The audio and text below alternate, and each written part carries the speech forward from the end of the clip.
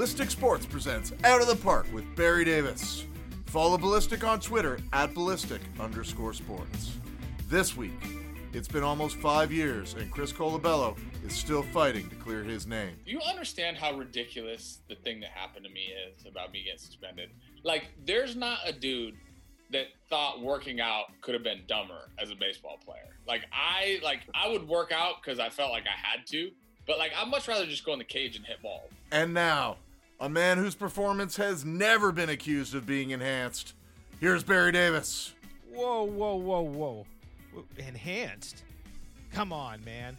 Well, you've never put out a performance good enough that anybody thought you cheated, Barry. This is true. And, it's so interesting because, and we'll get into this with Chris, when you look back at the team that Chris Colabello was a member of, you could have pointed out maybe a half a dozen guys and said, I wouldn't be surprised if they're doing PEDs. Mm-hmm. Yep. Chris Colabello was not even in the same city as that. No. Right? No. He's the last guy you would ever expect. Yep. And I hope, Matt, what year is this? Thomas? Yeah, that's okay, George. I mean, Barry. I hope that anyone who's listening to this who says, once a cheater, always a cheater, he did it, science, blah, blah. I hope that you listen to this and have a new way of thinking. Yeah. I hope that Chris can convince you, not that he has to, but I do hope that maybe you see things a little bit differently. Yeah, because this is one of those situations where things really need to be seen differently. You know, the last major media story on Chris Colabello in Toronto, I believe, was in 2016. And, it's a real shame because that's the last shot that we have of him was, the accusations of cheating, the positive test, and that's it. We just kind of closed the book on him. But, Chris still has a life that he's living, and he's choosing to go forward and try and get what happened to him not to happen to other people, because this weird test for this arcane steroid has now claimed 21 Major League ball players. And Chris is a leading fighter in the voice to get this test taken down. The UFC's already dropped it. It's ridiculous, and it's a story. We will get into it. Up next, however, folks, the Blue Jays finally dip into that free agency, and a tribute that we're going to pay now to another great legend of baseball that we lost. There's Tom. I'm Barry. You're listening to Out of the Park. Ladies and gentlemen, girls and boys, the first pitch with Barry Davis. And we want to also thank our friends at Ballistic Sports, Don Corby and the fellas. Some incredible board games that will be coming your way, and I'm trying to get an update. Don, I know you listen to the show. Let me know what's going on. When are these games coming? I think fans are really excited about this stuff, Tom. I'd love to have it ready for when baseball season starts. Fingers crossed. Fingers Yes. crossed. Don, let us know. Yes. Ballisticsports.com is the place to go. All right. Man, oh man, Tom, when you look over the last, and I don't want to say for 2021 because the first one was, I think, Boxing Day. But over the last several weeks, we've lost 4 baseball legends. Yeah. Oh, man. It was Phil Niekro, Don Sutton, Tommy Lasorda, and now this past week, Hank Aaron. And my goodness.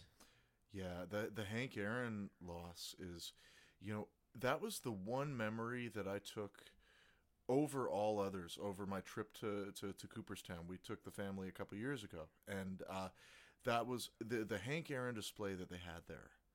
And, I was expecting a huge Hank Aaron display about his baseball, but his baseball endeavors were the smallest part of the display. The amazing things he did to make his country and the world a better place. Yeah. He is absolute inspiration, and we lost just a wonder. Mm-hmm. We talk about the difference that Jackie Robinson made, and he made it possible. He broke the color barrier. That didn't mean that the fight was over. And when Hank Aaron became the guy in Major League Baseball, he had to, he didn't have to fight to get into the league, but he was still facing a lot of the same racism, and just horrible things being said to him by fans, by anybody out death there. Threats for Yeah, hitting death home threats. runs. As he was, yes, as he was catching Babe Ruth's all-time record. Unbelievable. And it's a real wake-up call. You know, if you want someone to really understand the struggle for equal rights and civil rights in the U.S., I've always pointed them to the story of Hank Aaron, because, this is where they were at in the 70s, and obviously they're improving and they're getting better every single day. But in the 70s, they were a nation where, at the highest stage, someone would receive death threats for hitting a home run and for playing a sport well, and that's not long ago, unfortunately. Yeah. Well, we've heard so much about what Hank Aaron was as a baseball player, but a couple of years ago, I had a chance right here on the show and Out of the Park to speak firsthand with former Toronto Blue Jays manager Cito Gaston, who had a very interesting connection with Hank Aaron. You had probably the roommate of all roommates. Can you tell us a little bit about what that was like, having Hank Aaron as your roommate? Well, it's really like unreal, because not only was he my roommate, he was also my childhood idol growing up. So, I mean, how often you get something like that happen to you? And I was just with Hank about a week ago down in Atlanta, and the one thing I hate is that I didn't talk to him about hitting until later on, when I started to work in the organization, work for him or work with him, as he would say. But it was outstanding. The man taught me how to tie. He taught me to stand on your own two feet. He always told me, don't take yesterday into tomorrow. If you had a good day, enjoy it. Next day, move on. If you have a bad day, do the same thing. And when you hear Cito Gaston describe that advice that he got from Hank Aaron, it totally, you cannot totally understand how that rubbed off, and that personality became the type of personality Cito Gaston is. It's actually pretty stunning when you think about that. But I don't think enough, and I remember one of the things that he said in an interview is that, it's not so much he wants to be remembered as a great hitter. He wants to be remembered as a great person. And that's, to me, that's what my legacy. I don't care about what I accomplished or what I saw or who I did and how much money I made.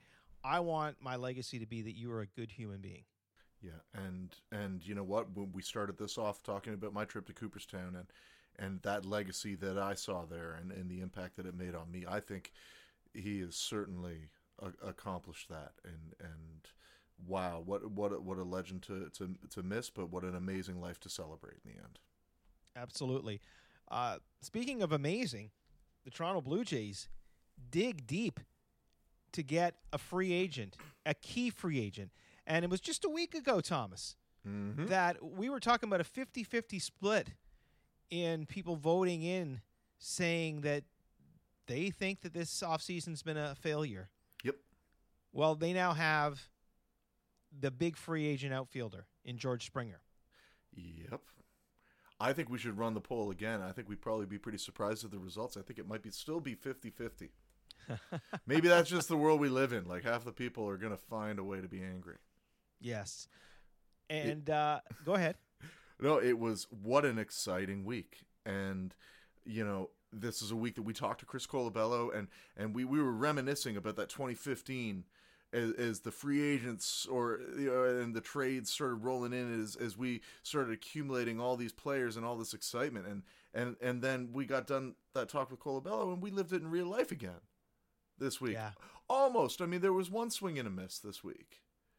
But even still, there was some substantial adds to the Blue Jays this week. Kirby Yates is well, yeah, and that's something that I don't think enough's being said about this signing and the potential that he can provide in the back end of that bullpen. I mean, they've got options now.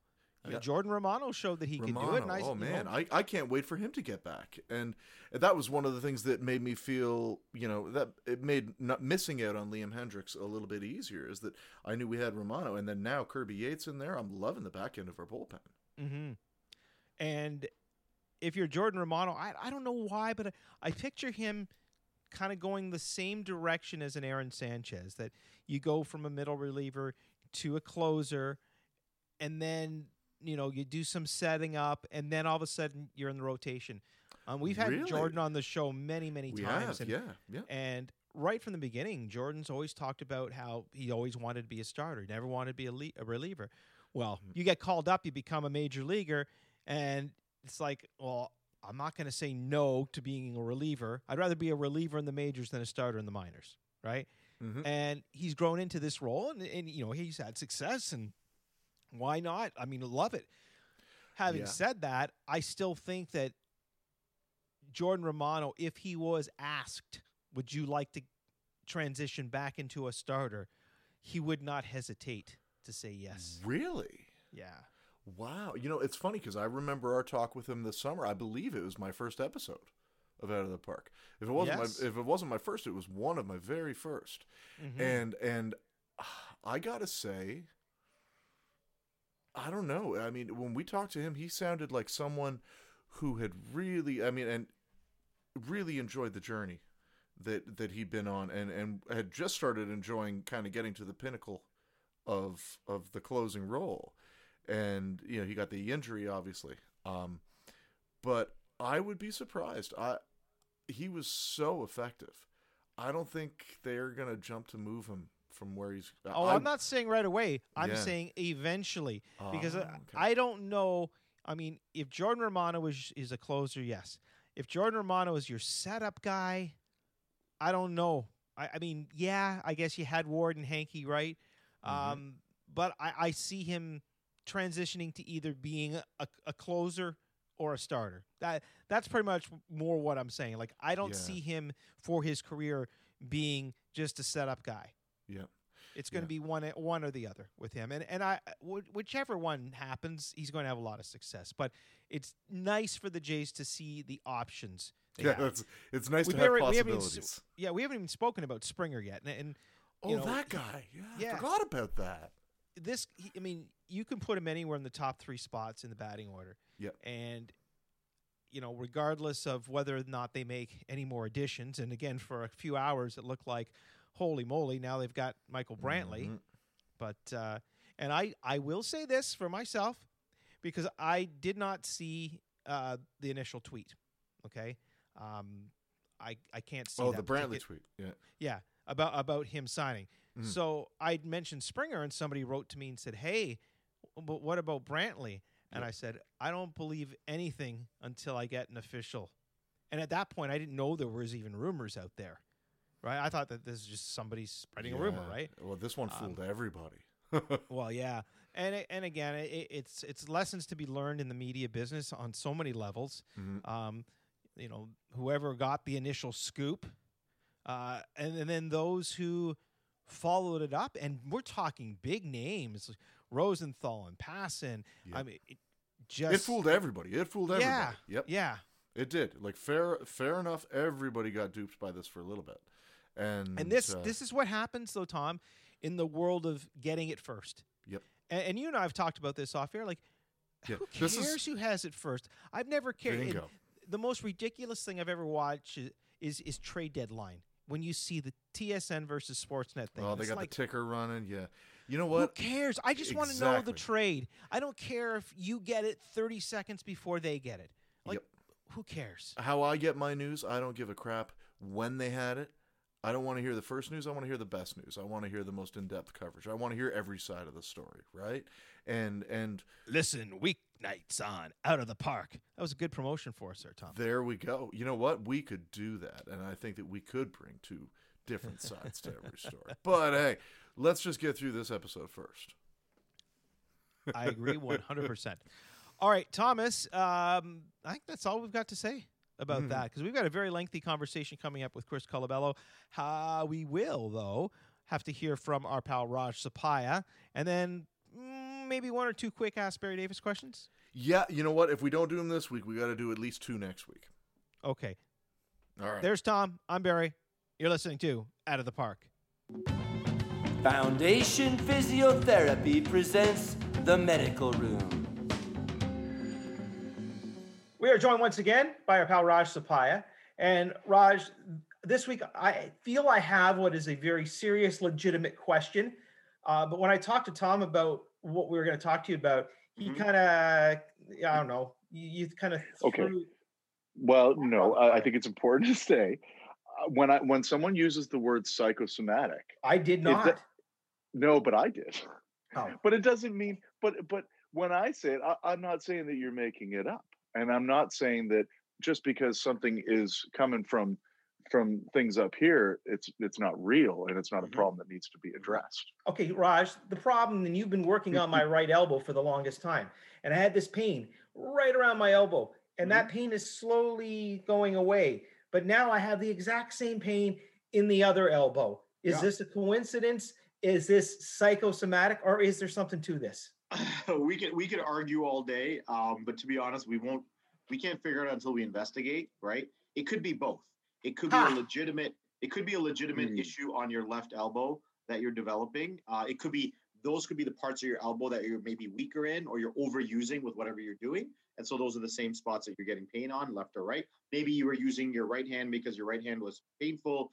You started subconsciously using your left arm more to help you with lifting or whatever you're doing. So you're feeling it on the same spot. Otherwise, it could also be psychosomatic, in which the brain actually mirrors the pain on the other side. Right. It's kind of like a defense mechanism. It's really interesting. It's kind of like a defense mechanism that the brain would use for you to recognize that something's still there, and there's still some sort of problem. Some people that are a bit more holistic might get deeper into it, that it might be a signal of other events in your life. But that's not in my purview of my clinical skills.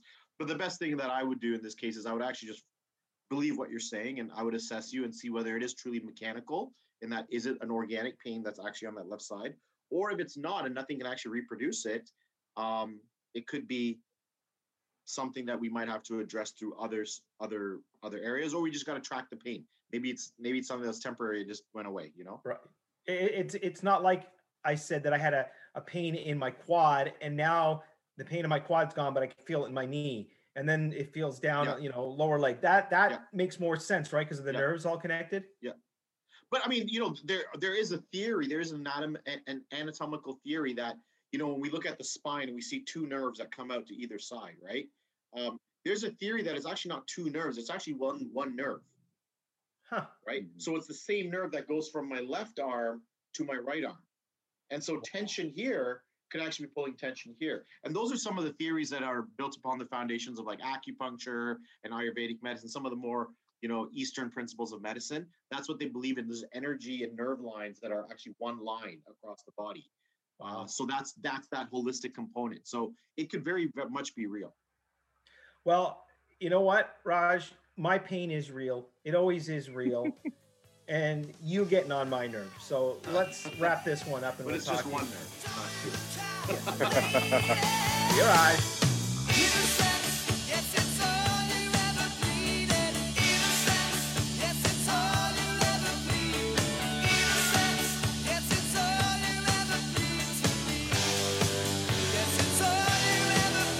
And now, in the dugout with Barry Davis.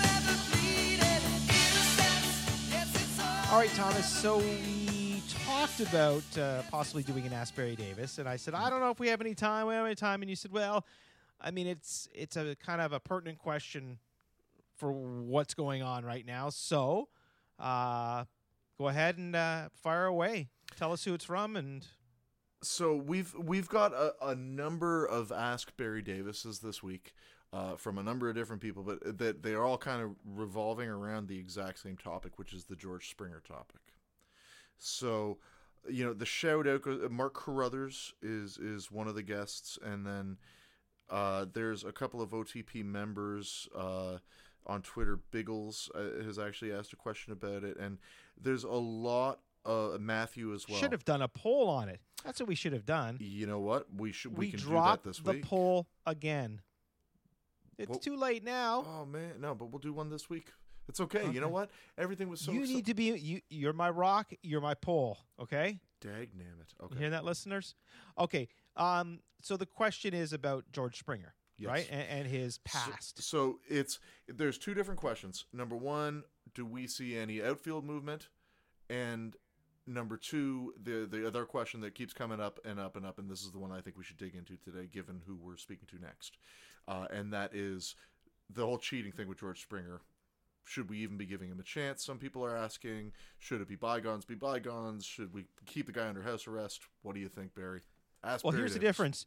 George Springer is a cheater, right? Chris Colabello is not a cheater, right? You and I both can concur on that. So there's difference number one. Bing, bing, bing, number one. Yep. Here's the thing. George Springer was part of a group that decided to do something. When you are in that clubhouse and everyone wants, it's like being in a union, right? If they go on strike, even if I don't want to go on strike, I've got to stand out there and hold the sign and tell everybody, hell yeah, I'm on strike, right? You don't go against the union. So, you know what I mean? Just because you appear something, it doesn't, you don't necessarily know what's going on the inside, if that makes sense to you. I love that. That's exactly where I land on this too. We don't know. And,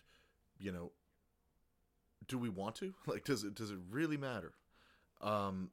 If he's going to come here and maybe cheat, but that's not going to happen, right? Especially after what he went through in Houston, he's not going to arrive at a new team and be like, "Hey guys, I brought my trash can." Here's the other thing, right? You look at all the tweets that came in from Houston Astros fans, and not one of them said, "Well, good, we got rid of another cheater." No. They said, "Blue Jay fans, you're going to love this guy. Yep. Great character, great person, great for the community, wonderful teammate." I saw so many tweets from media people in baseball saying, "Great human being." Yep. Anyone who, and this is kind of going to be the theme of when we talked about with Chris Colabello, anybody who throws any kind of a stone or makes a judgment on a mistake that was made by somebody, or even wrongly accused of making a mistake. Yep. Have you never made a mistake yourself? Have you never, didn't do something and somebody thought you did and you really believed you didn't do it and you didn't do it? I mean, put yourself in the other person's shoes for 1 second.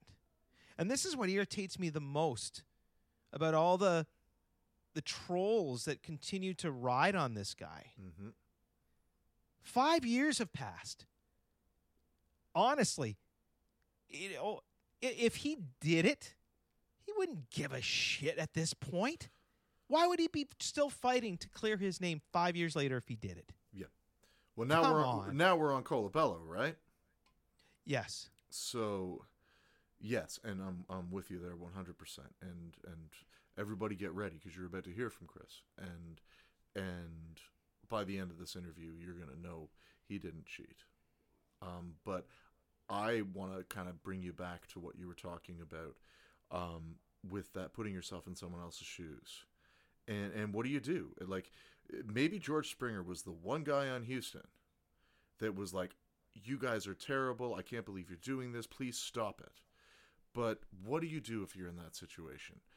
You got to support the team, right? But imagine if he came out and he baited out the team and he would be, what would happen to him then? How many repercussions would he face in what different ways, right? Like, both with his former teammates in Houston and with his current teammates in Toronto. Maybe with the union. Like, right. You're going to out your whole team, you know what I mean? Bingo. Like, So we don't know, and we don't know if that was the case or if he was one of the ringleaders that's like, "Guys, I got this great idea we were trying in college."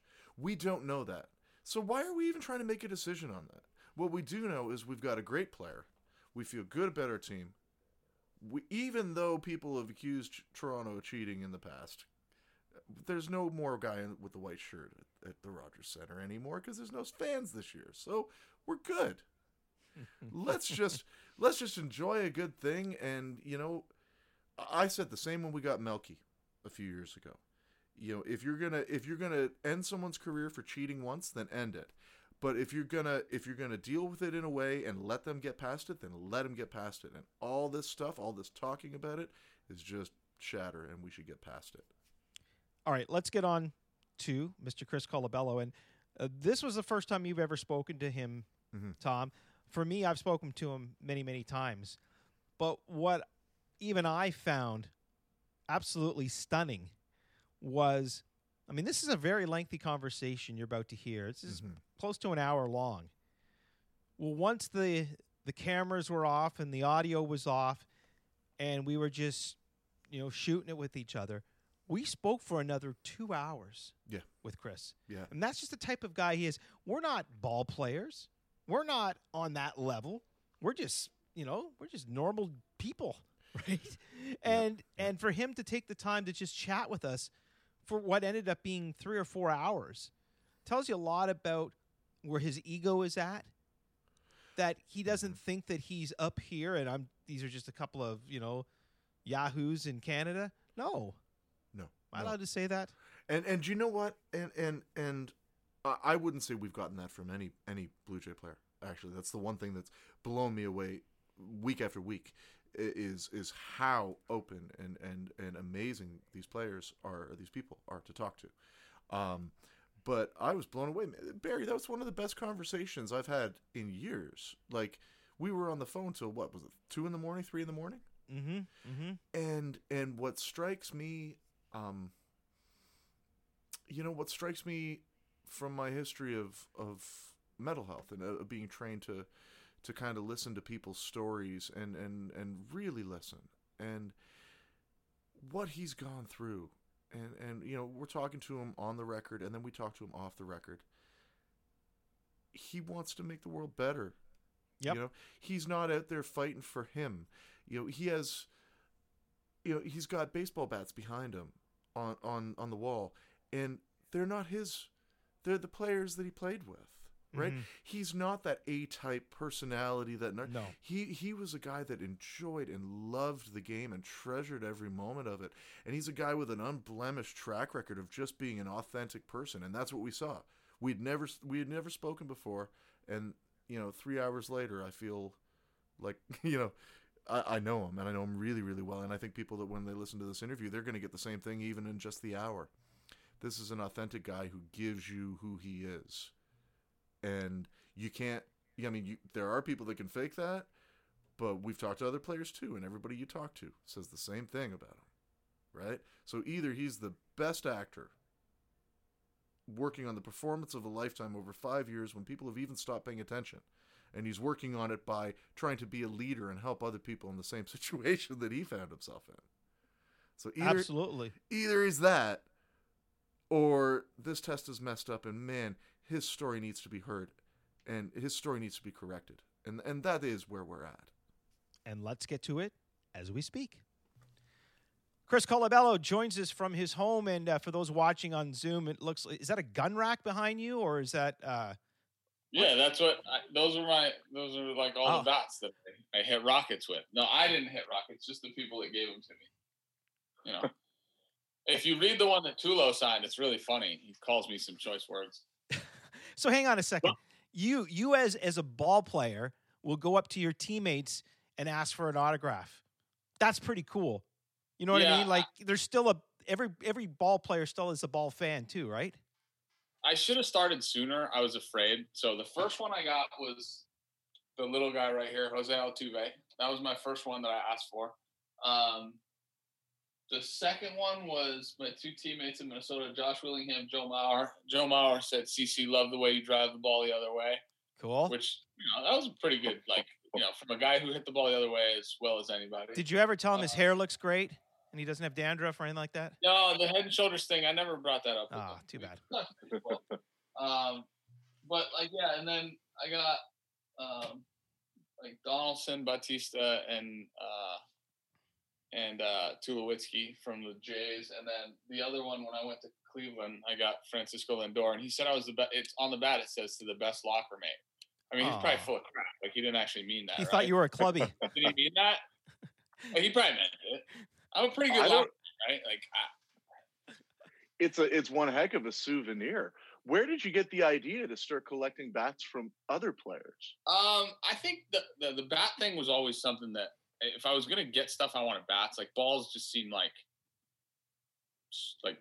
whatever. Are you saying you have no balls? No, I have plenty of those too. Okay.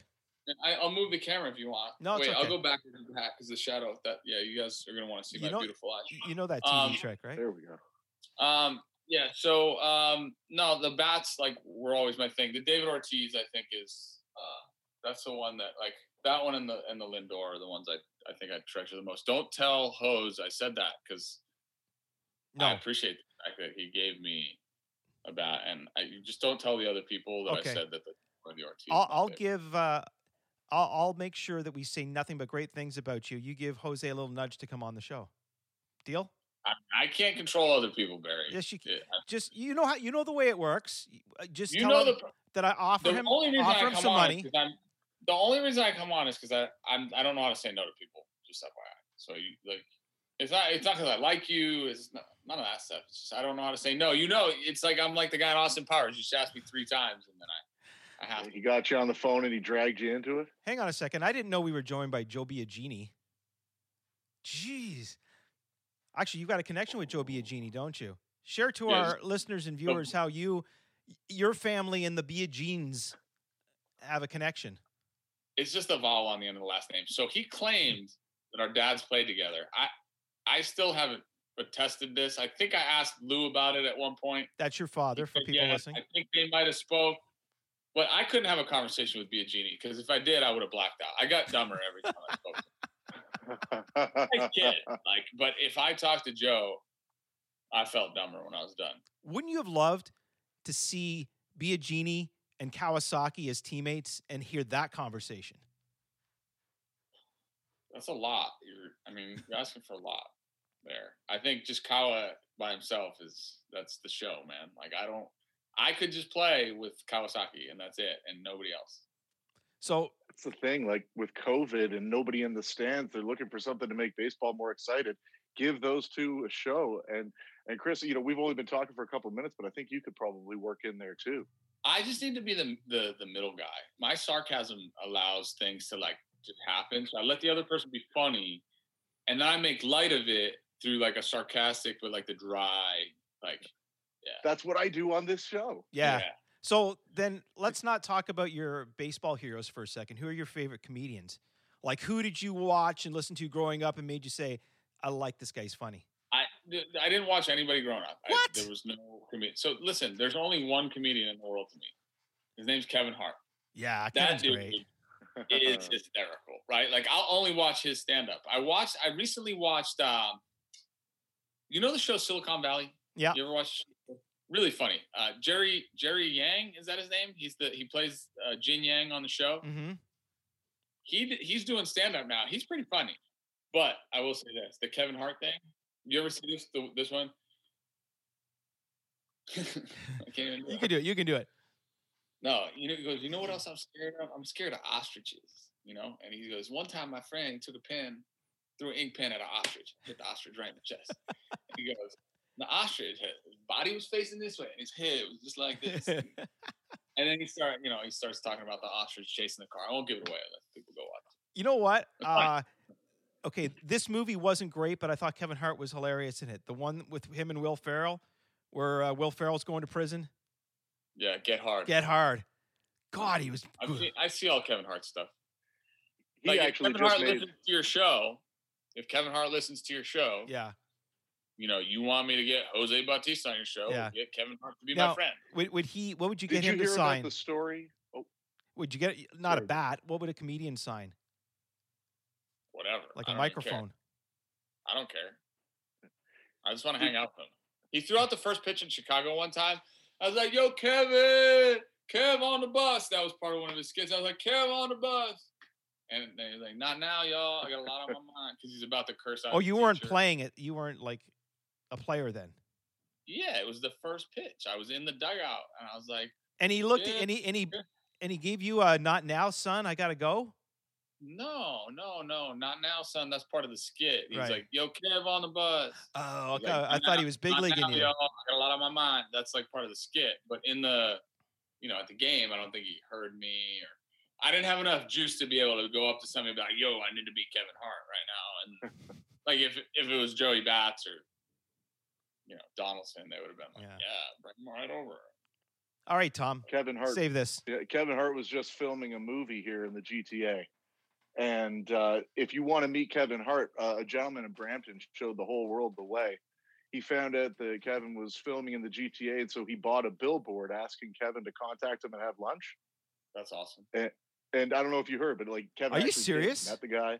Yeah. It's a pricey lunch though. It's expensive. Yeah, but you were in the MLB. I figure you could find out what That's a city good he's in. in. Buy yourself a billboard, get a lunch date. Yeah. It's been like 4 years since anybody let me play in that league. 5 maybe. Even though I'd still be the best hitter there, but whatever. I don't mean that. No, that's okay. What is the GTA? Can you explain that to me? The GTA is the Greater Toronto area. I was gonna say I thought I was with you, but I wasn't sure. Yeah. So like you're flying into Toronto and where the city starts, like that's sort of whole big area of city. That's the GTA.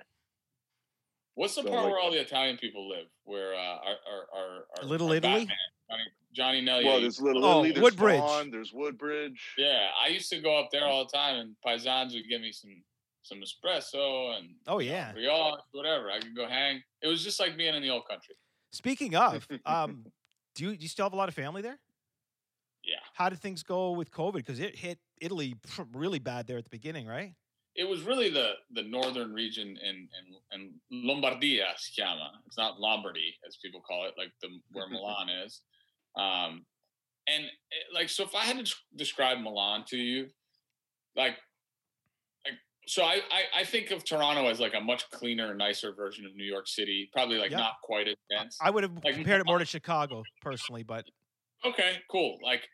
But Milan is like a much dirtier, denser version of New York City, which is hard to do.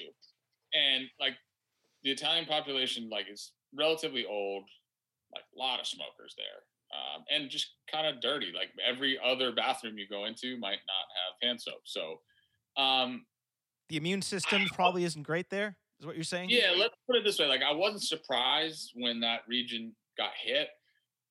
Throughout the rest of Italy, I think they managed it okay.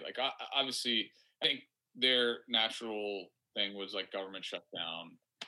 Here in the U.S., it's I don't know what the hell's going on. I just try to make it through every day. And oh, by the way, you okay and safe? I mean, look at him. Look at him. I'm feeling good.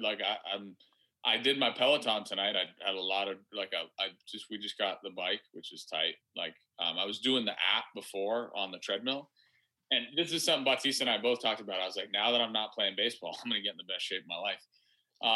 So we're actually excited. I'm gonna try to I don't know, run a triathlon or something. Come on, that's awesome. Yeah, I just I hate working out. I think it's the stupidest thing ever. But recently, I'm just turning over a new leaf, and the challenge, the Peloton aspect of it, right? Having the screen on and having somebody talking to you, it pisses me off so much that when I'm running, they actually make me want to run. So it's I don't know if they reverse psychology you into it because you're running from them. I hate running. I've always been okay at running, distance running. If I needed to run a mile, I could just do it. I didn't need to train. And my wife's even worse. She'd be she would go run a half marathon and she'd train for a week. And I'd be like, how are you going to do this? She's like, I'm just going to keep putting one foot in front of the other until I'm done. And I'm like, really? It's that easy? And it's one of those mind over matter things or whatever. But now I'm into cardio, which I'm still not, I don't like it. I just do it. It's weird hearing athletes say that. You'd think that was all you ever thought of. Was cardio in baseball? Well, you know what? Think about it. Tell me why that when you look at guys, say like a Brett Laurie, who was so freaking tight, he did not have a minuscule bit of fat on him, and the dude got hurt all the time. Do you understand how ridiculous the thing that happened to me is about me getting suspended? There's not a dude that thought working out could have been dumber as a baseball player. I would work out because I felt like I had to, but I'd much rather just go in the cage and hit balls. I never stretched. Lifting was a few and far between kind of thing for me.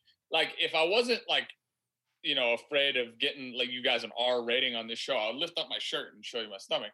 So case in point, Laurie had 1% body fat probably, getting hurt, struggled a little bit.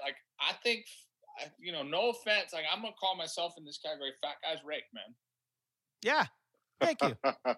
Now, listen, you opened the can of worms, so I'm going to try to dig into it a little bit. And are you making any progress? I mean, I know there's been a lot of progress. I'm always making progress. The problem is nobody wants to listen to it. Like, nobody wants to hear it. So, like, from the standpoint of like the world, so case in point, the UFC had some issues. John Jones, some other fighters went through the same things. The UFC, I've spoken to directly, like their side of it. The UFC has now created a threshold limit for that specific metabolite of that specific drug because they recognize the problem with the drug. On the record, the head of the Salt Lake City, the Smyrtle Lab in Salt Lake City, has said this drug acts unlike any other drug we've ever seen before, meaning they have no idea how long supposedly it could stay in your system. There have been articles, Ken Rosenthal and Jared Diamond both wrote articles this summer after Trace Barrera and Ken Emanuel tested positive and were suspended for the same things. If anybody was just paying attention, they'd go, yeah, that's pretty ridiculous what happened to him. I mean, I can expand on it. Like it is what it is at this point. Like if somebody wants to listen, like, do I feel like I should get my name cleared? Like 1,000%, right? Because if not, I'll go to my grave with this thing living over my shoulder, and it sucks. And it derailed my career.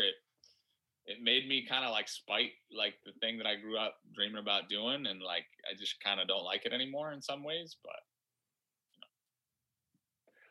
that's, while I was preparing for this interview, and I followed your story, diehard Blue Jays fan for years, and 2015 was a feel good story, but your story had been a feel good story from 2013 when you broke with the Twins, and after spending all that time in the minors, and preparing for this interview and researching what's really happened as a result of what happened to you. It's now 21 different major league players, I think, by this summer that have somehow magically tested positive for a steroid that hasn't been used since the 80s in the Soviet Union. And the funny thing is we're all like, it's not even we're testing positive for the steroid. We're testing positive for like what's deemed to be a trace amount, which is like a picogram level of a single metabolite. Like everybody has the same metabolite trace. Like, so I'm talking like a picogram is 1/50 millionth of a grain of salt, by the way. So if you test positive for 7/50 millionths of a grain of salt, like is that even fathomable? On the if I breathe in dust, I'm probably breathing in like bigger particles of stuff than what that is. So, and that's kind of like, I mean, anybody that read those articles, and I was hoping that those articles would have like an impact on, kind of the way people viewed things and thought about them. But like, look, it'll be a media story when people want to talk about it. And like, unfortunately, it's always been like this controversial topic. And it probably was to me too, like thinking about, and I even just now reading the Hall of Fame stuff, like, oh, we're not going to let this guy in for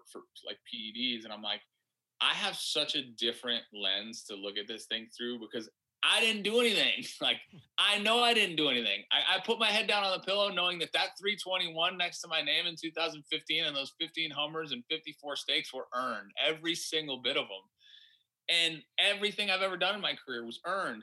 And the funny thing is, if you really take a deep dive into all of it and like, people talk about PEDs and all this stuff, and they're trying to judge people and do this and do that. And they want to say, well, this guy did it, even though he never tested positive. And this guy must be a jerk because he did it. And like, it's like, what are we talking about? Like, what are we even talking about? Like, there's a ball coming in at 95 and you have to try to hit it. Like, you can take all the PEDs you want. Like, and oh, by the way, like chicken and coffee are PEDs, by the way, like, cause they have protein and like I don't know the scientific capabilities of what steroids can do to you. Like, I have no idea because I've never tried them and I would never try them. And I don't know, morality told me better. And then it's just ridiculous that I got accused of it. And it sucks. It like really sucks because I've had to live it down and like, it's compromised what I could have done after baseball too. Like I would love to be on TV talking about the game, or I would have loved to have played 3 more years and made $10 million more or whatever it was. The money, frankly, didn't even matter. Like I just loved playing and I love Toronto. And that's the part that sucks the most is that like that got taken away. I never got to play in Toronto again. Like, I would have loved to have played another 3, 4, 7 years. Like, I frankly, I know I could still hit now. What I did in 2015 wasn't an accident. It wasn't an accident that I hit 300 everywhere I was in the minor leagues. Short of when I was hurt and my first taste of the big leagues, when I wasn't getting a real opportunity, like, I hit everywhere I went. Like, I don't know why it was such a shock to people that I hit. Like, I'll never forget this. You guys know Sweeney Murdy. He worked with the Yankees, and Sweeney's like good buddies with my agent. And like, it was August of that year, and we got to Yankee Stadium, and he's like, "Man, you're still on fire, huh?" And I just turned to him, and I don't like, am I allowed to curse on this? Go ahead. Sure. And I turned to Sweeney and I said, "Sweeney, like, at what point do you stop being on fire and you're just a really good fucking hitter?" Like, he looked at me, and he kind of like was like, "Yeah, all right." Like, here's the thing, Chris. I had the opportunity to get to know you and get to know your family in spring training before this big breakout season, right? I got to know who you were as a person. So when this news came out, I did not believe it for 1 second. And I based that on, as much as I know you as a person, that you're not a dumb guy. You'd have to be a really, really dumb guy to take them knowing that you're going to be tested so soon afterwards, number one. Number two, it was my spring training test. It was the one I knew I was going to get. Yeah. And I went in 5 days early for my test. Like, who goes in 5 days early if they're doing something? Exactly. Number two, idiot. You had nothing to gain. After everything all the blood and sweat you put into all those years, all of a sudden this year, when you have an opportunity, this is not the time you go, "Oh, this is my last ditch effort. No, you wouldn't do that. Number three, if you were guilty, you're the type of person that would own it. You would own that shit, man. You are not someone who's going to blatantly lie. If you make a mistake, if you screw something up, you're going to say, "I screwed up." Right? You guys saw that with me when I had to play the damn outfield up there. Yes. Zoot it. Like, you know, what do you want me to say? Like, I'm not going to be like, the lights did it. Oh, my God. Like, nah, I sucked. I'm sorry. Like, I should have been better. But you were a great first baseman. You know what? I thought you were damn good there. I'm just really glad that game 2 of the damn division series happened when I was like a magician over there. Oh, you lit that game up. When did Colbell figure out how to play defense? And I was like, guys, like, I'm pretty good at this position. Like, they've just been putting me in left field and I stink there. So that's like what you're correlating this to. You know, Gordon Eads was with ESPN Boston at the time, and we sat down the day before the playoffs started. And we're sitting there talking. I was like, this is great. The playoffs are so easy. And he's like, "What do you mean?" I was like, "Yeah, like, nobody cares about your batting average anymore." Like, I can go 0 for the series and people are still going to think I'm really good. Like, if I went 0 for a series during the season, I was probably getting sent down. But I was like, if I go 0 for the first 4 games and then just like get a hit to win game 5, like, everybody's like, so I was like, there's no pressure here.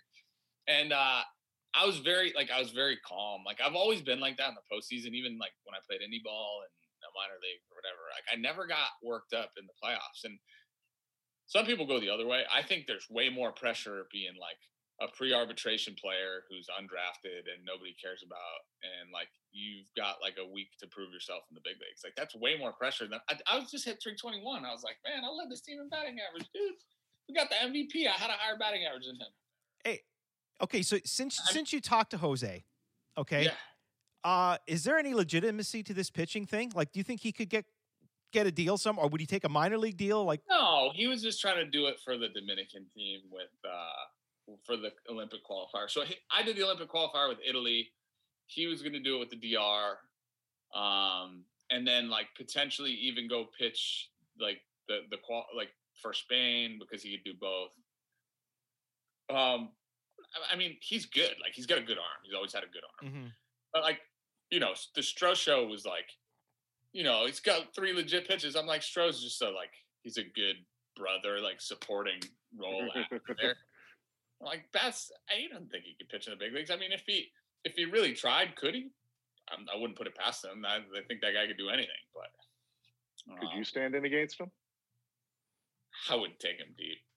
I mean, he's throwing that straight heater out over the plate. Like, if he tried to get in on me, maybe. But I mean, it's just hard. Like, like he probably throws 90, right? Like, which in today's day and age is like, today it's like, 50's the new 30. Well, 90's the new 70. Like whatever. Like it's, everybody's throwing 100. No, I mean, I think like Bats is so smart. Like honestly, this is me serious. Bats is so smart that he would figure out how to get hitters out, because I think if you're smart, I think you can get hitters out in the big leagues. I think you can get hitters out anywhere, including the big leagues. But 90% of it is throwing it over. It's like you guys watch Mark Burley pitch. Like he just threw it 80 down the middle. It was like didn't matter. Like he didn't shake ever. Like he never shook a pitch off. I know. No. In his career. Yeah, I know. I've heard him say that. He never shook a pitch off. Like that's unbelievable. Whereas, did I tell you the story about the time I caught him between innings? No. I remember that. Usually that was Kawasaki that would come out there between innings. Yeah. So one day, like Navi was DHing or catching, and Russell, the other one was like I wasn't playing. So I had caught between innings in Minnesota a lot because nobody cared about me in Minnesota, and I didn't play. So like, the best part about it, I'm gonna tell you. So remember, I had hurt my right thumb in Minnesota, right? Yeah. Now kind of like wrenched me. So catching, like I'm going to catch with my left hand because I throw righty. So I go out to catch Burles. And first of all, Burles, like, not throwing super hard, right? But I come in and Gibby's like, hey, what are you doing out there? You got a bad thumb? I was like, Gibby, it's on my right hand. And he was like, like typical Gibby. Like, and I was like, no, thanks for looking out. Like, I appreciate that you're looking out for me, because that actually means you care enough about me getting hurt that you're going to say something, right? So that was good. So, like, I'm catching Burley, and I'm like, dude, just come on, like, come with it. Like, I'm waiting for him to, like, let it go. And I know he's, like, probably taking it easy because I'm out there. So I go up to him between innings, and I say, like, Burles, look. I was like, man, like, you don't have to hold back when you're throwing me between innings. Like, I can do this. And he's like, what are you talking about? And I'm like, no. Like, I'm serious. Like, don't just do this to make me feel good. Like, don't just, like, you don't have to lay it in there. Like, throw it, dude. Like, I'll catch it. He's like, Chris, like, that's all I got. And I'm like, this guy's about to throw 15th straight year with 200 innings in the big leagues, and I'm just like, I just shit on him, and I'm like, he's like, I don't care. I throw that slop up there all the time. Those guys get themselves out. And I was like, yeah, you're right. Let's put it this way. R.A. Dickey probably has a faster fastball than Burley does. No doubt. Dickey could run it up there like 84. Yeah. Burley was probably throwing 82, 83 that last year. Effective, man. He threw 2 or 3 CGs in 15. Hey, his name's on the Hall of Fame ballot for the first time. If you had a vote, Burley in the Hall of Fame? He's in my Hall of Fame. Let's put it that way. Oh, you're a sweetheart. I heard Rosenthal do an interview the other day, or it's coming out. He was talking to Middlebrooks has like a fantasy pod thing. I don't know, whatever it is. But Rosenthal was on, and he was talking about how much like he's starting to hate the Hall of Fame, the fact that he's got like a vote, and like I think it sucks. Like I think it's terrible. Like I'm over it too, because in 2020 and 2021 and like today's day and age, like so many people want to have an opinion about people that goes like so far beyond like what they actually know about somebody. Like, and the crazy thing is like the media will like ask us questions, right? Like you ask me a question and I'm going to give you an answer. And I'm not saying like everybody's always honest, but like you're almost guilty till proven innocent if you say something that somebody doesn't like. I have people telling me Barry Bonds doesn't belong in the Hall of Fame. I have people telling me Roger Clemens don't belong in the Hall of Fame. Pete Rose. Pete Rose should be in that Hall of Fame. Right. And at the end of the day, it's just because they really don't like people. Like you just don't like them. You don't like the story you heard about them. You resent them because they're really good. Oh yeah, it's not about baseball. Is Barry Bonds in the Hall of Fame? Yes, he's the best hitter of all time. He did so much of that before the PEDs. You look at his Pittsburgh. Hit right-handed and been good enough to be in the Hall of Fame. Yeah. Does anybody have any comprehension of how good that guy was? That guy's like a walking video game. His whole career, like PED, not PED, size, whatever. Like I don't even care. Like watching that guy it was like a cartoon. It was like watching triangle up down ZY, and he ran. RBI baseball, right? Home run after home run. Right? Like, how are we going to sit here and say Barry Bonds shouldn't be in the Hall of Fame? So, like, anyway, I hate how much you're involved in my life. I want you to know this, Barry. Like, I hang on a second. Do you want to preface this or? Yeah. So, like, I've watched that highlight 600,000 times, right? Yeah. And, like, minimum. And I always, it's funny, Hosey said this too. And the week that the channel Sportsnet was doing, they showed the division series or whatever, like during quarantine and all that stuff. So like we were all getting calls to do interviews. So Hosey did an interview like 2 days after I did. And like he said, like my favorite thing to watch is like the dugout reactions, the fan reactions. So, and I'm 100% same way. Like, so you remember like my walk-off hit when you told me Pilar and Martin had to pay for your dry cleaning or whatever. Oh yeah. I watch those like dugout reactions. I always love dugout. I don't even care about the moment. I just want to see what everybody else did. So with Hosey, like when they go to the side view, I always watch the side view, and like I got to give you credit, which sucks. This is the worst part.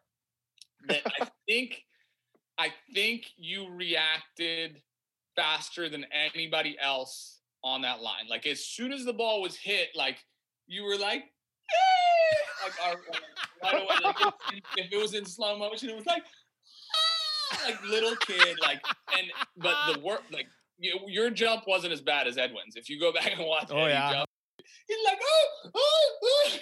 So I got to give you credit because it looked like you reacted before anybody else in the well or in the stands. Like I've literally watched what every person in every camera shot could do. But did you notice where, the actual initial reaction, the jump, was very unprofessional and unfitting for my job. Matters. Who cares? But I said, screw it. I was a Blue Jays fan in 1977. I followed this team my whole life. That was 40 years of number one. Number two, did you notice how quickly I brought myself down? I went, no, shit, I'm not allowed to do this. After that, I'm watching The Cop. You want to talk about unprofessional? I'm watching The Cop behind you, like, yes. You want that? Like, who cares about professional, unprofessional in that moment? That moment was so sick. Like, you were allowed to do whatever the F you want. What did you do? Where were you and what did you do? So I was in the hole. Go watch the dugout reaction. So I'm in the hole. And the shit that's crazy is that, sorry, I cursed. Bats and I had talked about Dyson the night before. And he was like, because he saw me in game 3, I think, or either game 2 or game 3. And he's like, I got him. And I was like, okay. He's like, as soon as I saw the change up from him, so I'm good. And I know Hosey loves like sinker ballers, right? Even if they're throwing 100,000 miles an hour. And he's like, I got the change up. I'm good.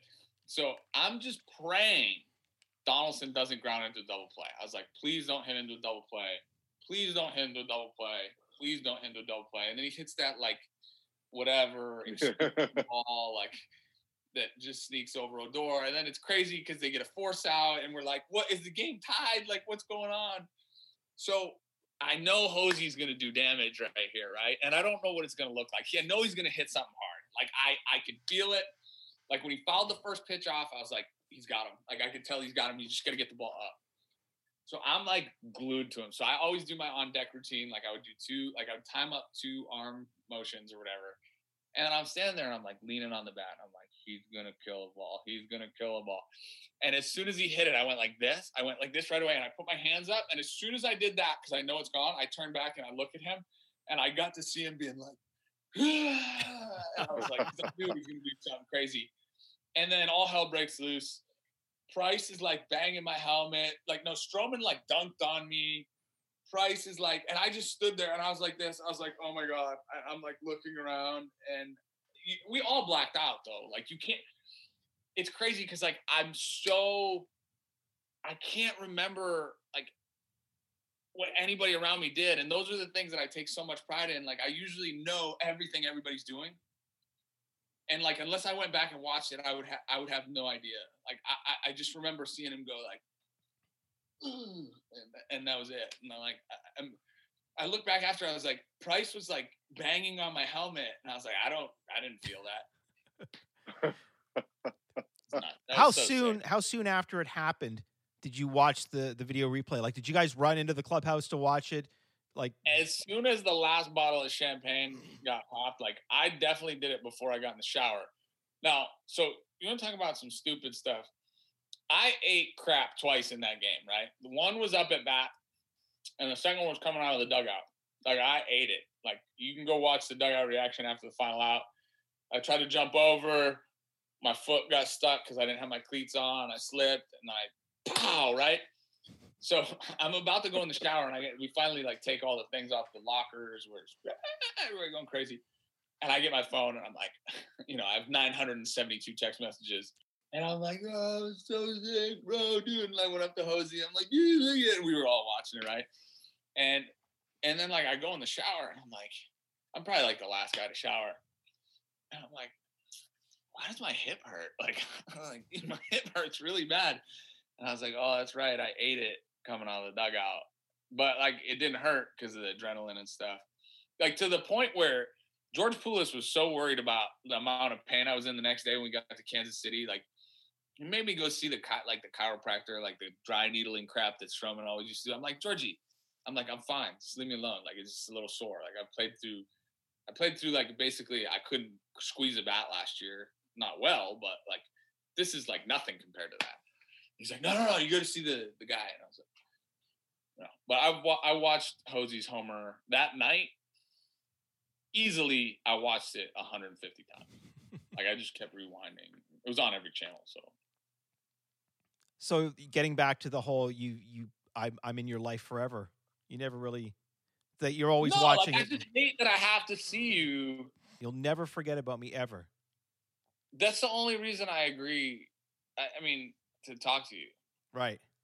Because I see you so often that I'm like, God. Like I'll be sitting at my computer trying to do work, and there I am. Let me watch the highlights. Barry jumping. Yeah. Golly, see, Barry.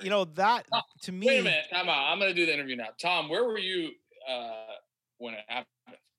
I was in a kitchen cooking. I was training as a manager for this chain of restaurants, and I think they had me out in Ottawa. And no, it was in Windsor. I was in Windsor. So everybody was Detroit Tigers fans. And they hated the Jays. And they wouldn't let me out of the kitchen to watch. So I was like watching through this little serving window out at a table or the TV at the other end of the dining room. And I heard people screaming and yeah. I was a little bit, my reactions weren't as good as Barry's. You were allowed to be unprofessional. So if you threw a pan, it would have been fine. It's funny, like that 2015 season, literally, like we could talk about that all day because there was so many magical things that happened. But wow, like, does it still give you the chills? Like if you rewatch any of that season, like that, those specifically the playoff games, what's that like to relive it? We relive it as fans having watched it, but to actually have done it and then relive it. The funniest thing is we all talk about it, like the guys that I'm still close with, the guys that I still like, and we're like, dude, nothing will ever be like this, even Sanchi, who went to the Astros, and granted he was hurt when they made the run there, like he was like, dude, it's not the same. Yeah. Like that was, I think that the best part for us is we were all like really close in like a lot of weird, hateful ways. We were like super close. Like, and I don't mean that like badly. Like we talked before the show about like the brotherly love, like how you get pissed at somebody and then you're like, he's still my brother. Like I got it. And like Stroh probably like used the term brother, like he's my brother. Like he uses it too much, but like I really, like I honestly felt that way. And I those, like growing up, those are my favorite kind of teams to be on. Like you felt it in high school and college sometimes, like whatever, summer ball. But like, I didn't know it was possible in the big leagues. I felt it in indie ball because it's different. But like I didn't know it was possible for a team to have that kind of camaraderie, whatever you want to call it, in the big leagues. Like we just all really believed in each other, and we all came from such different. Like we all had like similar backgrounds in the sense that, like the veteran players, the older guys on that team, and I kind of consider myself a veteran, even though I was like early on in my big league career. I was 30 at the time or whatever it was, 31, and like we all like had our struggles to get there. Like Donaldson it wasn't easy. Batista, it wasn't easy. Pilar. It wasn't easy. Yeah, like KP, Dickey, there was nobody that like, other than, I mean, Tulo and Price in the trade, but like all the, like, we had that kind of like, yeah, like we're going to figure out how to do this and we're all allowed to be ourselves. Like that was the best part is like, I think we all at some point identified that we needed to be ourselves to be good. And that was something that I give Jose a lot of credit for because like, if you go look at his like discovery, when his discovery happened, he just started doing what like he was supposed to do, like what he wanted to do instead of like what people had told him to do forever. And that was kind of how I felt for Donaldson, kind of the same thing. Like it was the first time I was allowed to be myself and like just be like goofy, crazy, stupid, boring, annoying, whatever you are, like just be it and then show up at 7:05 or 7:07, sorry. In Toronto, we played at 7:07. You know, what you're describing, though, is so rare because whether it be a group of people at work, people in a class at school, you're going to have cliques. You're going to have one or two that they're going to make fun of or is going to be outcasts. There's going to be rivalries and people just not liking each other. Like, that stuff had to happen at some point, right? But you were close enough that you would like, because we all know about the Stroman Sanchez thing that went on, right? And whether or not they that was the next year, but yeah, I mean, but they were like this that in 2015. Yeah, and I think that's like usually like the glue guys are like somewhere in, like the people that you don't necessarily like think about, and I like Toley was a glue guy. Kawa is a glue guy. Burley's a glue guy. Probably me because like I had the ability to like connect the Latin guys and everybody. Like LaTroy. Like, I'm thinking LaTroy Hawkins was Troy. Like that's really important. Yeah, for sure. And like the glue guys are like kind of able to make fun of themselves. Like when somebody's like getting on somebody, like Toley was like the king of like knowing how to make fun of himself, right? Like somebody would like be crapping on somebody, and Toley would be like, "Ha! You should see me try to hit." Like, and you're like, "What?" And I'm like, "Toley, you're the man." Like, but we had the ability to do that, and I think nobody like. There's some big personalities, right? And every now and then something would rub you the wrong way or whatever. But I think the best part is we all acknowledged the fact that we had a chance to be really, really good. We knew we could. We should have won the World Series, obviously, but we knew we could win the World Series, and especially when we made the trades. Everybody just looked at each other in a different way in the clubhouse, and you just understood it. I mean, and Gibby and DeMarlo and Brooke Jacoby and Pete Walker and Tim Leeper. And you're talking about guys that like I'd run through a wall for. Louis. These are guys that they made me feel special. Like I never forget. I give Gibby so much credit. Like, right. My second game in the big leagues with Toronto. Now, bear in mind, I've just gone through this painful, like up and down with Minnesota. Like I through April, I was one of the better hitters in the American League. I hurt my thumb, and then 2 weeks later, I'm down. I'm leading the team in RBIs by 10. I get sent down in Minnesota, and I can barely squeeze the bat. Like nobody's taking me seriously. I mean, I proved that I belong there, right? Like I know that I belong there. That's part of why I ended up in Toronto is because I had that big series against the Jays in Minnesota. But like. I remember getting called up and I was hearing rumors of like, it's just till Saunders and Valencia turned his ankle or whatever. Like he's going to go back down in a minute. I was like, and I had told Gibby and Alex when they sent me down in spring training, I said, listen, like, I want to commend you guys. You guys have talked about character guys. Like this is the squad. I was like, I don't know how many games we're going to win, but it's going to be really fun. And they were like, oh yeah, we see you being a part of that. And I said, good. Cause when I get there, I'm not leaving. That's exactly what I said to them. I mark my words.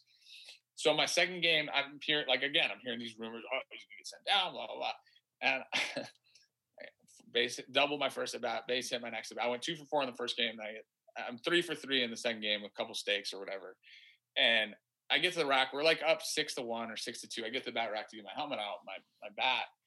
And, Gibby in his very, like, Gibby voice was like, hey, stay greedy right here. Like, you gotta stay greedy. And I was like, I was like, yeah, Gib, like, I'm going to stay greedy. Like, I'm not going to go get my 4th hit for me. Like, number one, like, it's sick that you said something to me right now. Number two, like, it's awesome that you know that I'm 3 for 3, and it would be like an easy way, like an easy time to give away an at bat.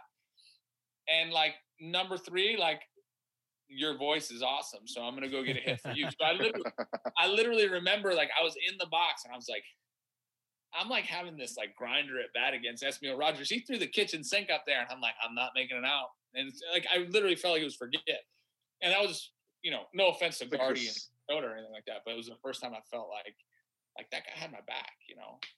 So it was like a 6 or 7 pitch at bat that you knuckled through there for that 4th hit, if I'm not mistaken, right? He threw the old curveball. He had gone heater, slider, heater, change, like heater, slider again, and then he tried to go like big hook, and McCann obviously didn't know that I hit curveballs pretty good. And I'm down, and I mean, I was feeling nasty. I was using Michael Saunders' batting gloves from like the back room, spikes from the back room, Go-Go's glove.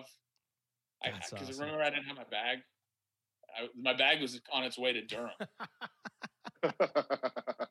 So I had to use everybody else's crap. I was like, oh, whatever. Did you keep using Saunders' bat? Hell no. My bat ain't got no knocks in it. I took them all out. I just kidding. No, his bat, like, it was the closest thing to my model. But I'm telling you, I felt so awkward because my bat was like a full ounce heavier than his. So I'm swinging his 34-31s or 34-31 and a half. And like, at the time, I was swinging 34-32s, but like mine were either 34-32s or 34-32 and a half. But like the model was like really close. But I was like, man, this is too light. And then the first night, I got to hit my first at bat. So I was like, all right, I guess I got to use it again. Because I was just going to keep rotating bats until I found one that got a hit, right? And then I just stay with it. And then like I was 6 for my first 8, and then I hit a home run. I was like 7 for 9 with Saunders' bat. I'm like, man, I should probably keep using these things. Like, were you always that superstitious?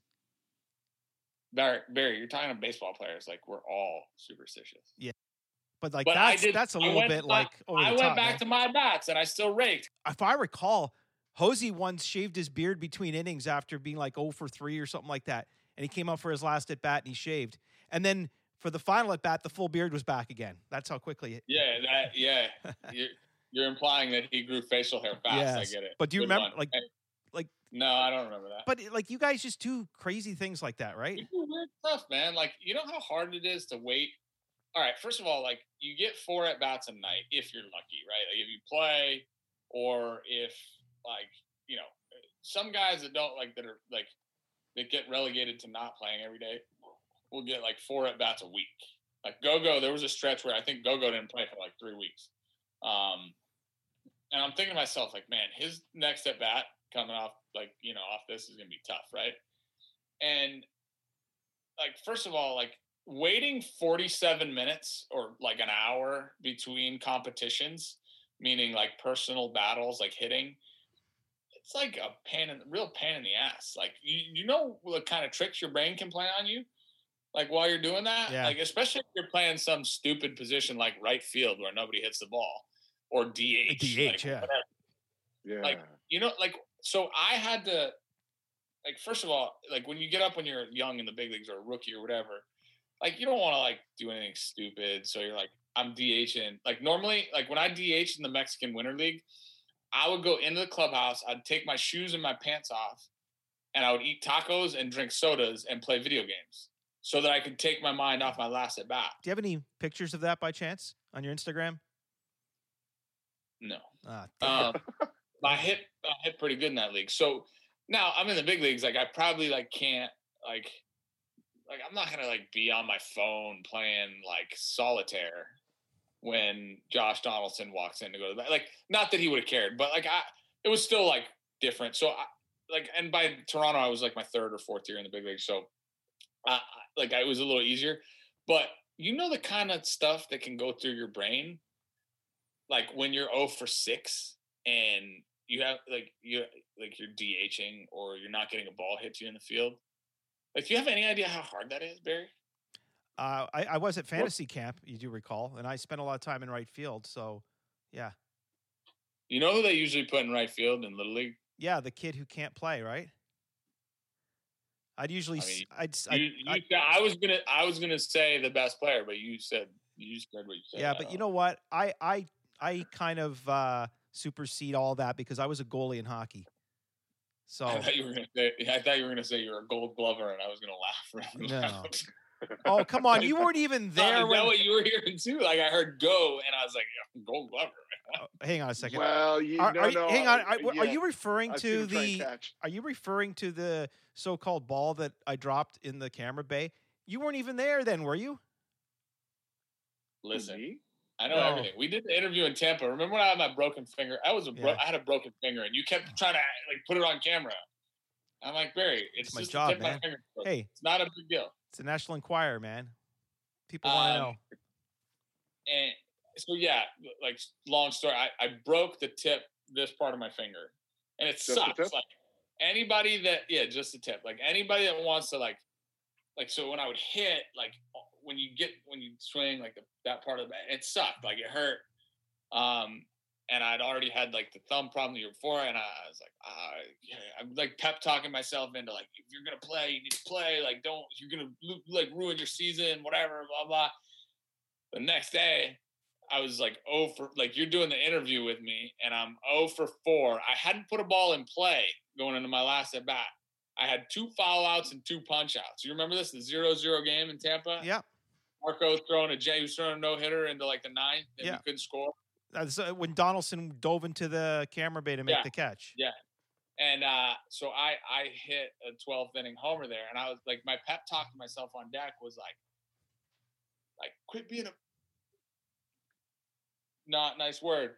Like if you're gonna play, you play. Like like that. I was like talking myself into like go on deck, and it worked out. I hit a bomb. So then I thought you were going to say, I got in the batter's box and I kept thinking, I'm going to get interviewed by Barry after the game. I'm going to hit a walk-off so that way he can interview me.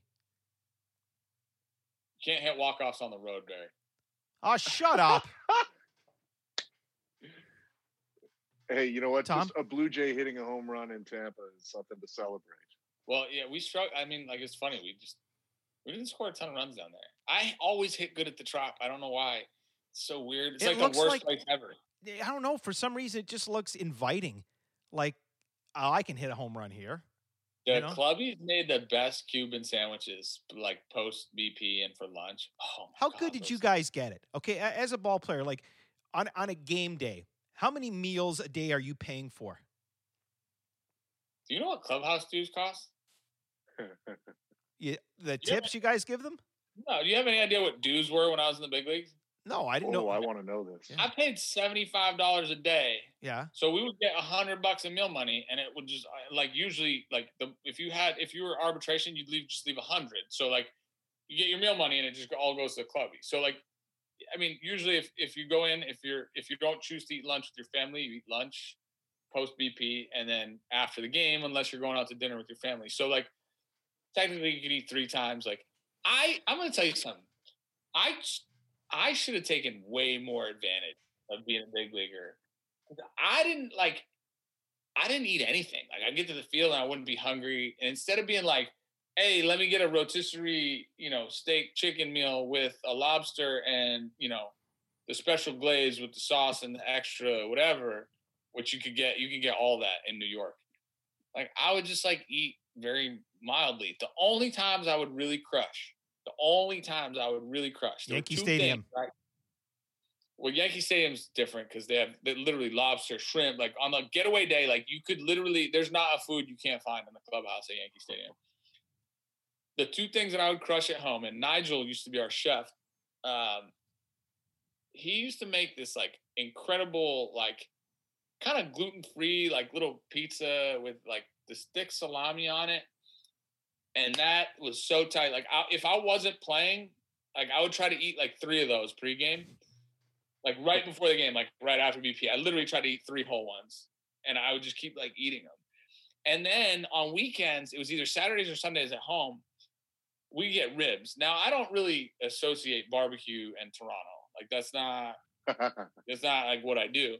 We had these ribs that were so nasty, right? I would take like an extra plate and I would put all my bones in the extra plate. And I tried to make like stacks like yay high of bones. That's the only two things I really crushed. And we did do a good job with buffalo chicken. Although I don't know why everybody wants to use ranch in Canada with buffalo chicken. Yeah, I'm not a big fan of that. Yeah, I never get the ranch. I used to work at a chicken wing restaurant, and I never got the ranch thing. And it's not all Canadians. It's like a 50-50 thing. Yeah, I wasn't even allowed to bring blue cheese in the clubhouse. Like Nigel would be like, "No, we only have ranch." So I was like, "All right, I'll deal with it." One day they had us fill out like a food thing. They're like, "What would you like to see more of?" And CJ was our strength coach, Chris Joyner. Mm-hmm. And I said to him, I was like, "Is this serious?" Like, he's like, "What's your favorite food?" And I was like, "Buffalo chicken." Like, what would you like to see more of for breakfast? I was like, "Buffalo chicken omelet." What do you want to see more of for lunch? Buffalo chicken quesadilla. What do you want to see more of pregame? Buffalo chicken wings. What do you want to see after game? Buffalo chicken pizza. Like, what do you want me to answer? Come on. Speaking of you know what? Eating and all, do you still chew? Like my food when I eat it? Your tobacco. Speaking of only in baseball. Like that's another one of those things. Like you ever in Silicon Valley in the show? Yeah. Like just watch. Are you ripping my questions? That's a no comment. Okay. Which means you know the answer, but whatever. Yeah. Yeah. That's all right. I just thought it was a baseball thing. Like you only do it when you play baseball because you're bored to tears. Or think about baseball, or start building a baseball company, or like whatever. Or you have baseball stuff behind you, or you're bored. Joey Bats must be so disappointed that you do that. Who? Bats? Yeah. Bats judges me all the time for things. But he's it's all a right. health food guy. It's like my big brother. It's all right. You look at the roster from 2015, there's like maybe 3 guys still playing in the majors. And the latest guy to no longer be in the majors is Justin Smoke, who just signed a deal to play in Japan this year. Is that something you ever would have thought? Like, would you ever consider going overseas and playing? I always thought I was going to end up over there after my career. Like, I can still hit right now. It's like it would like I feel like I'm way better now than I was 3 years ago, which is weird because my knowledge base has gone up. Like physically, I just hit guys. Like I didn't have to run. Like obviously I play first base and DH. So like if I needed to play the corner outfield, I would. Like there's not a lot of stress on my body. I think it's crap that people think that just because you're 36 or 37 or whatever, like you can't play anymore. Like you're old. Like David Ortiz hit till he was 40. Tom Brady's playing NFL quarterback in the NFL. He's like 109. So like you're gonna tell me I can't hit anymore? Like hitting is a thing where like my brain matters more than anything else, right? And physicality wise, like nothing's worse, nothing's slower. So I mean, yeah, I would have definitely pictured myself going over there, but we can point back to the situation that I got put through, and part of the reason why none of the Far East teams will sign me is because of that. Wow. So like I would have definitely gone over there. It sucks. Like I would have loved that experience too. Like I would love to like get to know Japan or Korea. And I was talking to Andrew Albers the other day, and we're talking about the experience, and I've talked to a bunch of guys that have played over there. I could have definitely, like, I think I had easily 4 more years in the big leagues, because that would have got me to my 35. And I think, like I said, I'd still be okay right now. I don't shoot. Kratzy's a catcher, and this guy's hanging around. He's like 45. He's awesome. He's awesome. Love Kratzy. That's my guy. Yeah. We talk all the time. I talked to him on the phone the other day. Well, you tell him I said hello. He's been on the show. He's a good guy. Listen, Kratzy's good. We got to wrap now, but I mean, we've talked about. I thought we were going to wrap an hour ago. I know.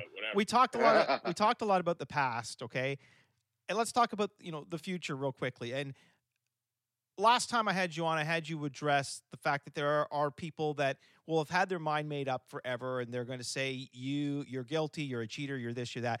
You're never going to sway those people. What do you have to say for the Blue Jays fans here that have remained Chris Colabello fans and, you know, are still with you and want to see you get your name cleared? They're awesome, man. Like I still get, like, I get support. It's weird, like on social media, like I still run into some crap here and there, but like there's so many people that send me nice messages that I honestly wish, like, going back, I wish like I could go back to 2016 and have that perspective that I have now, toward how many people really had my back and supported me, because it would have been so much easier to deal with this. Like the thing that killed me, right? And I think, you know, anybody that knows me knows this. Like, it just takes me a minute to get used to things. Like, I have to figure out how to adapt to them. And for whatever reason, and not for whatever reason, like, obviously it was a pretty devastating thing to have happen. And it's so easy to just hear the rumblings and people talking smack. And like, the funny thing was, all those people that were going to talk smack were probably going to talk smack anyway about something else, whether I went 0 for 4 or, you know, they wanted another guy to play first, or they're going to say I was too old, or I couldn't play defense, or my batting average on balls in play, or whatever. So, you know, I want, like, there's so many fans that I built relationships with, and I honestly I could do it with more of them. I think one of my favorite things is to see how vested, like, people are in us and how much of a difference we can make in their lives. And I try to do the best I can. And obviously there's only so many hours in a day, but like, anytime fans like reach out or say something nice on social media, I have a tendency to like it or try to comment back or whatever. And sometimes it's hard. Like, I'm not like spending all my time on social, but it means a lot to hear support. And I think, you know, I just hope it's a reflection. Like, I hope it's a reflection of the person that I was and how much pride I took in being a Blue Jay, you know, I have to say Blue Jays, because it's not a Blue Jay. Like, you're a Blue Jays, right? Nah, you can say Blue Jay. No, I think Blue Jay. Yeah, Blue Jay works. Team is the Toronto Blue Jays, so you can't say I'm a Toronto Blue Jay. I'm a Toronto Blue Jays. I've always gone through this exercise. It's weird, because the plural of Hey, Mick Jagger doesn't say I'm a Rolling Stones. He says I'm a Rolling Stone. So anyway, like, Toronto is the greatest time in my life.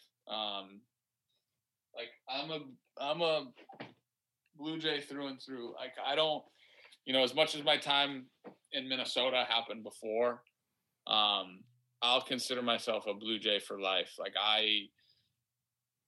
I loved everything about that place. I loved the people. I loved the country. I loved the city. I loved where I stayed. I loved where I went and got coffee. I loved the media, you know, going to stores, like, everything about Toronto and Canada and the way they received us, even in the off season that year. Kevin and I get to do some appearances. We went to Fort McMurray and Saskatoon, and went to Edmonton, and it was so cool, man. Like, I'm so thankful for the people there, and that, because at the end of the day, that's what it comes down to. It's the people, right? It's the people that make up a city, a community, a country. So I get choked up thinking about it, because it was so great. I'm glad I could have an impact on people's lives. Like, that was the thing that mattered the most. Like, I got to make a difference, and I'll never forget, like, I hit the double off Hamels in game 2. And I remember, like, I was looking at the dugout, and I was like, let's go. And then I got to second base, and I looked up behind home plate, and the crowd was pretty loud at the time. And I went, let's go, up behind center field, like behind home plate. And the crowd changed decibels. And, you know, to think about being able to have an impact on that many lives, and how many people were vested in what we were doing. It's just stuff it's just stuff dreams are made of, man. So, well, I'll tell you what, and this is why, Chris, this is why, you know, I mentioned at the beginning of the show, before I knew any details of what they were reporting, I knew that's not Chris Colabello. There's no way he's doing something like that. because I knew you as a character in the short time that I got to know you. But I've considered myself a good judge of character. I got to know your dad, Lou, and your mom, just wonderful people. That's why I've stuck. This is why I still want you to come on the show. This is why I still reach out to you, because I've had your back there since day one. Appreciate you, Barry. Much of the crap I give you, man. I appreciate you, dog. That means a lot. It's I hope, like, the only thing I can, I've always, my parents taught me well, and I think you just pray that people will when they think back to me, they'll reflect on their experiences with me instead of whatever, like something they read or saw or heard or whatever. And I think that's the thing I wish the most for people in general, is that they, before they pass judgment on things, just get to know the people that are involved. Because at the end of the day, like, who am I to judge anybody? Like, until I get to know something, and that's the society we live in, unfortunately. But, that's the thing that matters the most, is when I hear people that, recognize my character through my actions. And I appreciate that. So all right, it means a lot. We can't end on a sad note. So let's end on a funny note. Okay. So you mentioned, no, even better. Okay. Character wise. So we mentioned Justin Smoak's going to Japan to play baseball. He meets Munenori Kawasaki on the first day at camp. What advice does Muni give to Justin Smoak? Hello, Justin. How are you? I'm doing great, buddy. What's going on with you? We never scared. Kawa never scared. Just throw, just hit, catch, just win. 2015. How Kawa English? Very good. Way better than 2016. Yeah, I have 2 books, bro. You remember that when he did that with Fox? He goes, yeah, I have 2 books, bro. Hey, listen, I still like every couple. This is unbelievable. Like, who does this? Listen, every few months, somebody retweets that interview I did with him about monkeys never crap. How did you not lose it? Oh, I lost it because I'm a professional, man. No. Like, I kept seeing your face. Like, you were like, so wait, it was just a cramp? No, because monkey never crap. And I'm like, wait, what did you just say? A monkey never craps? No, because monkey never craps. How many? I have banana. How many did you have? 2, 3. I can do Kawa's interview. Have you ever done Muni for Muni? Yeah, probably. Like, there's so much funny stuff that guy did. He big Poppy, Kawa little Poppy. Oh yeah, I interviewed. I've got he big Kawa small. If you go to YouTube, you'll see the interview I did. I watch him all the time. I show him to people. I'm like, do you realize I had to play with this guy? When, like, he didn't understand a question, he would always go, like, and people would, like, rephrase it. He'd be like, yeah. When you saw Kyle going, yeah, you knew he didn't understand the question, but he was awesome. He tried so hard, and I think he was so genuine. That's why people loved him to dance. There is Chris Colabello, and that is got to be the best Munenori Kawasaki impersonation. And Chris does. I didn't know Chris was so good at doing different voices. He did a whole bunch of them in the show. Man, what an amazing, engaging conversation. Every week it seems that we just get like more and more in depth with these players, and this is one that, for all of our listeners that made it to the end of this, I'm sure you guys will agree, what a journey. What an amazing talk with an awesome guy. There will be a video up of this entire conversation. It will be on our members page at patreon.com/outofthepark, and for as little as $3 a month, you can help support the show and watch the full entire conversations on video, which I think is really cool. We've had a lot of requests for that lately. Yep, exactly. Yeah, it's something that everybody's really enjoying. It's cool. Big thanks again to Chris Colabello for joining us on next week's show. We'll be joined by former Blue Jay, and how close was he to becoming a Blue Jay for a 3rd time? Because he was already a Blue Jay twice. Mm-hmm. Liam Hendriks will join us, and he's going to give us the scoop on just how interested the Toronto Blue Jays were. Very interesting conversation coming up next week, Don. I can't wait. Another absolute monster former Blue Jays player that is unbelievably forthright and open and fun to talk to. Hey, you know what? As we go, I want to thank you as always. And I do want to say that I had no idea that you and Chris Colabello had something in common. You know what that is? No. Neither one of you have ever had any interest in going to a gym. Folks, thank you so very much for making us a part of your week. You've been listening to Out of the Park with Barry Davis. Thanks for joining us. Get home safely and see you next time.